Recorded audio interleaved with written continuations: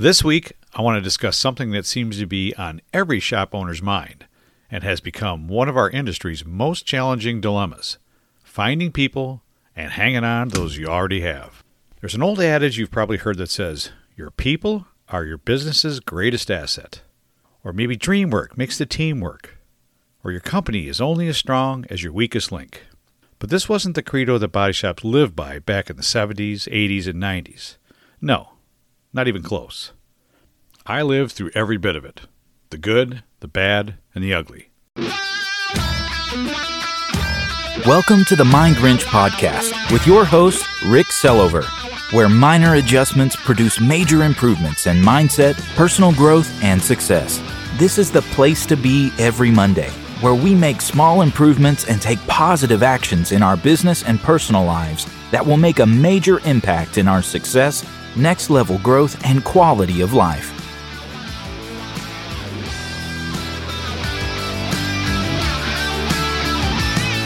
Hey, what's up, everybody? Welcome back to another episode of the Mind Wrench Podcast. This weekly show is the personal and professional development podcast designed primarily for those serving the automotive repair industry, where we share simple yet effective strategies with personal and practical insights on mindset, self-improvement, and leadership that anyone can use for a more successful shop and a next-level life. I'm your host, Rick Sellover. Thanks so much for tuning in and spending a few minutes with me today. I truly hope you find something of value here. If you haven't done so already, and you really like what I'm sharing here, please hit the subscribe button so you never miss another episode. And make sure you share this podcast with others, because when you share the show grows, and I get to help more people. And that's why I do this podcast.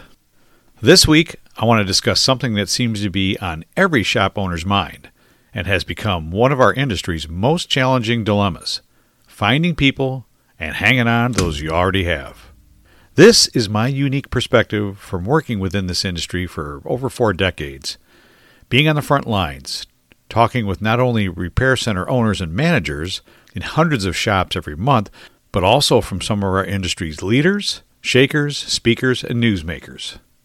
So you finally got that last piece of welding equipment you needed for performing proper repairs. Those SOPs you've been working on forever are all finally completed, and you've told your staff this is how they're going to process the repairs. That shop floor layout you weren't happy with for years is now reconfigured for maximum flow throughout the repair process.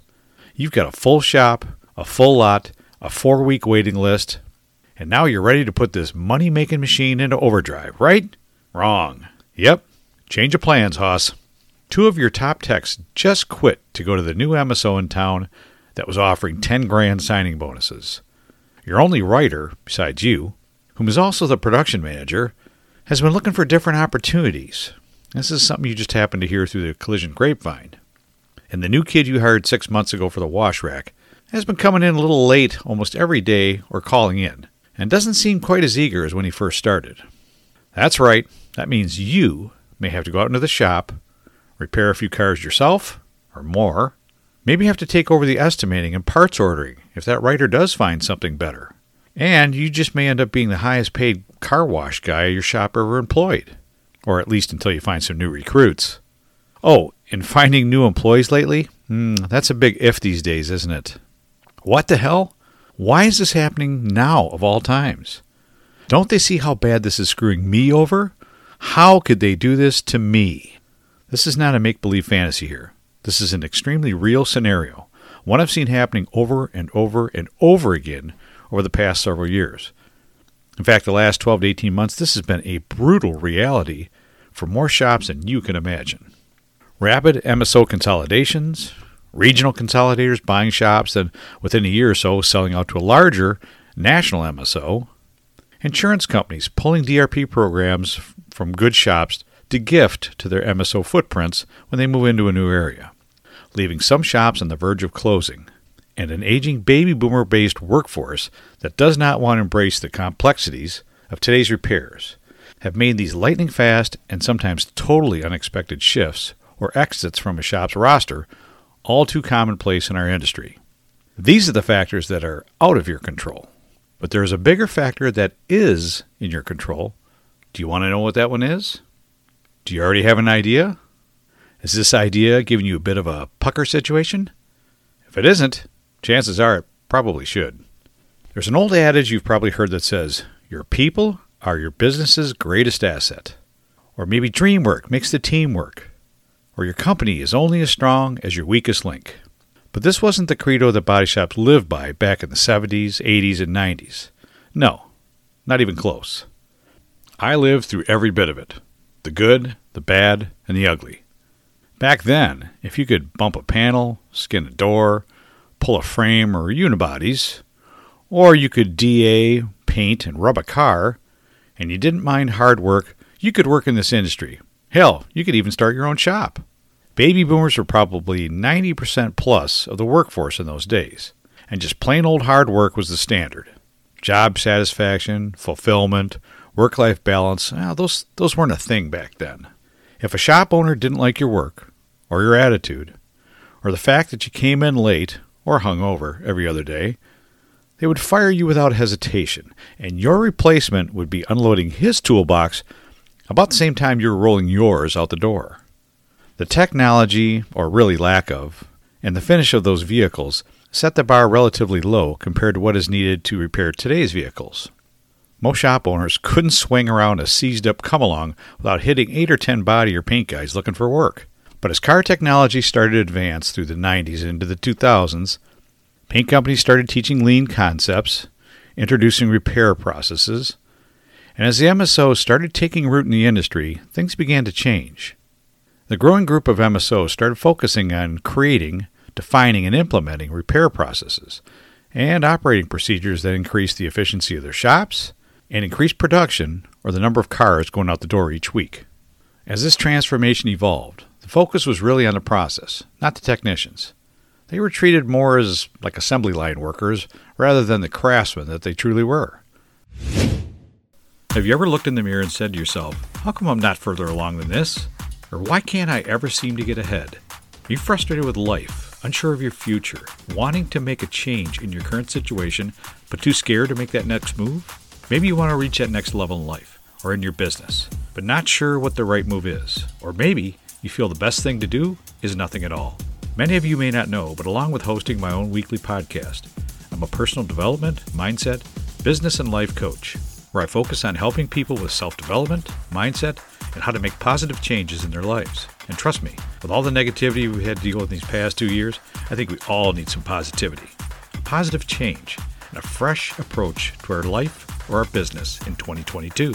Sometimes talking to the right person can make all the difference. If you really want to start making those changes in your life, take action right now. Reach out and email, text, call, or direct message me as soon as possible. Do it right now. I'll set you up with a free consultation call and pre-qualify you for either the one-on-one or business coaching that you really need to get your life or your business on the right track to success. Appointments are available right now. Remember, techs were easily replaceable in those past years. But these days, the required talent level has been increasing and the talent pool has shrunk drastically smaller. Fast forward a couple decades, and now vehicle technology and complexity has grown exponentially. The talent level required to do the work has increased to an unbelievable degree, and meanwhile, insurance company DRPs have ruined the mindset and broken the will of the 90% of the workforce that was the engine of collision repair for the past 30 or 40 years. As the average age of those boomer techs creeps up on 60, they have been on a steady march right out of this industry at an alarming rate. They've either aged out, burned out, or just grown too tired to fight the fight anymore. Oh yeah, almost forgot. There isn't a 90% plus backfill rate on those new open positions. Seems the younger generations value other things besides just plain old hard work. And shops are really struggling just to find a warm body. Hopefully at least maybe one tech to replace the 4 they have lost. There are a few things I wanted to share with you here to give you a broader sense of where we stand as an industry when looking at the current and future labor force. The Great Resignation had a big impact on our already shrinking available technician pool. Over 4.5 million workers resigned last November alone. That's just in 1 month. At least 65% of workers are currently working for a different job than they're at right now. Almost 80,000 collision techs are needed between 2020 and 2024. SGA, which is sales general admin expenses, have grown from 10% of overhead wages to almost 14% in the past 5 years. That means due to insurance pushing their share of the claims process down to the collision shops, we need more non-productive staff in the offices. But wait, there's more. A July 2021 poll conducted by Monster found that 86% of workers feel that their career has stalled during the pandemic. 79% feel pressure to push their careers further as the pandemic ends. 29% of workers named lack of growth opportunities as their reason for wanting to quit. 80% of workers do not think their current employer offers growth opportunities. And 49% of workers expect their employer to play a part in career development. I know it looks a little grim. And your first thoughts may be, screw it, I'm done. Or I just don't know what to do now. How am I supposed to find anyone with all those cards stacked against me? There are still plenty of people, young and old, that are looking for the right place to work, the right kind of culture that they want to be part of, and meaningful work. And before you blast out another useless, boring ad on Monster or Indeed, sorry, but it's true, you need to understand, to get the right fish, you need the right bait, the right rod-reel combo, fish in the right part of the water, the right part of the day. You know what I mean.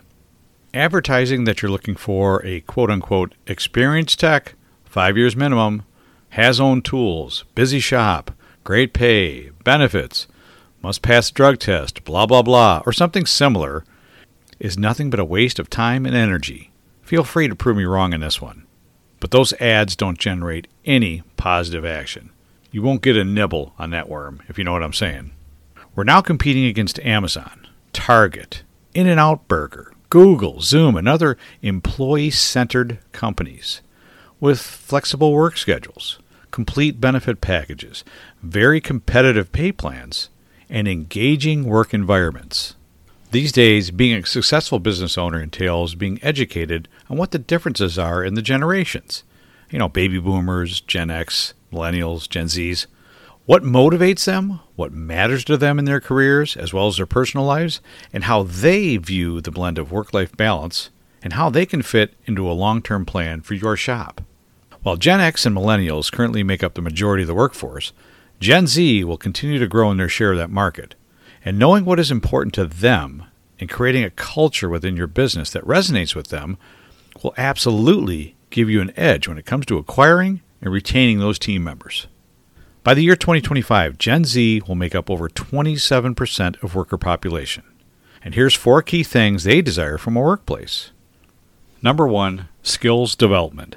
They'd like a career path that's transparent and shows them exactly where they're going to go, what their opportunities are, and what it's going to take to get there. They also want the freedom to work on their skills in many different forms, whether it's live or online, and maybe it's on their own time or maybe it's during work. But they crave that flexibility to be able to work on their own skills on their own timetable. Number 2, prioritize work-life balance. They want to be able to have a little bit more focus on self-care. They have no problem working hard, but life isn't all about work for them. They do like to have that balance of those things that they like to do, working on themselves and enjoying hobbies, and mix that in with their work schedule. That way they can avoid getting burned out too quickly. Number 3, instant recognition and gratification. This is how this generation grew up. In the point and click and press the button and get it now world that they've grown up in, that's what they're used to. So it doesn't have to be grand things that you do, but the pat on the back, the attaboy, attagirl, nice job, way to go. Hey, here's his name on the board for most hours turned this week. Whatever it is, that's the kind of stuff that keeps them excited and keeps them going. So, like I said, you're not going to be able to change how they are. You need to adapt your facility and how you do your business and how you treat your employees to accommodate that. Whether you like it or not, that's just a fact. Number 4, they want a faster growth curve. They don't mind working hard like the boomer generation did, but they want to advance those skills and get up the ladder a little quicker than we did. And number 5, they'd like an active role in the decision-making process. Now, this doesn't mean that they have to be included in every major decision you make for your shop and for your business, but they do like to be part of the equation. They do like to be able to have their input.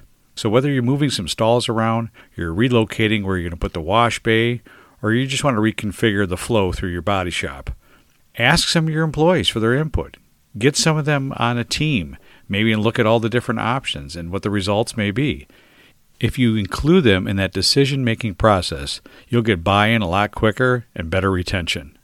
And a real quick example of that is I worked with a shop one time when they were going to build a brand new off-site collision center. Now, instead of just the general manager or the service director or the body shop manager getting with the dealer and say, well, this is how I want to set it up. I want the booth here. I want the frame rack there. They decided, let's include the whole team. And I got to be part of this unique experiment. They got everybody in the body shop together in a room for a whole day with the booth companies, the suppliers, the paint company, and even the dealer principal of the dealership. Stayed in that room for the whole day while they worked on layout, design, flow. They asked everybody for their input, discovered lots of different roadblocks that they worked through, and by the end of the day, they had a solid design for what their next body shop was going to be like. And they went ahead and did it just that way, and it turned out fantastic, and all those employees were so happy that they were part of that process that the employee retention was through the roof. It was really a cool process to be part of. So, the story doesn't end here. The end is most certainly not near. I do see some glimmers of hope on the horizon. I've seen repair centers really change how they view their employees and the role they really play in the success of the business.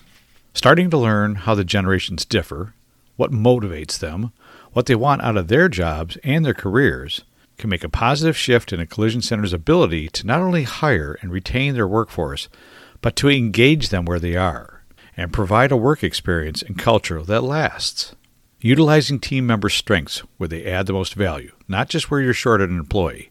Creating a more inviting work culture, career path planning, and making employees feel part of a family atmosphere is slowly transforming what will become the destination repair centers of the future. And some shops are already doing this with great success. The collision repair business is highly unique in its service sector of business. The combination of intelligence, creativity, and passion require unique individual men and women. Finding them is more challenging now than ever in our history.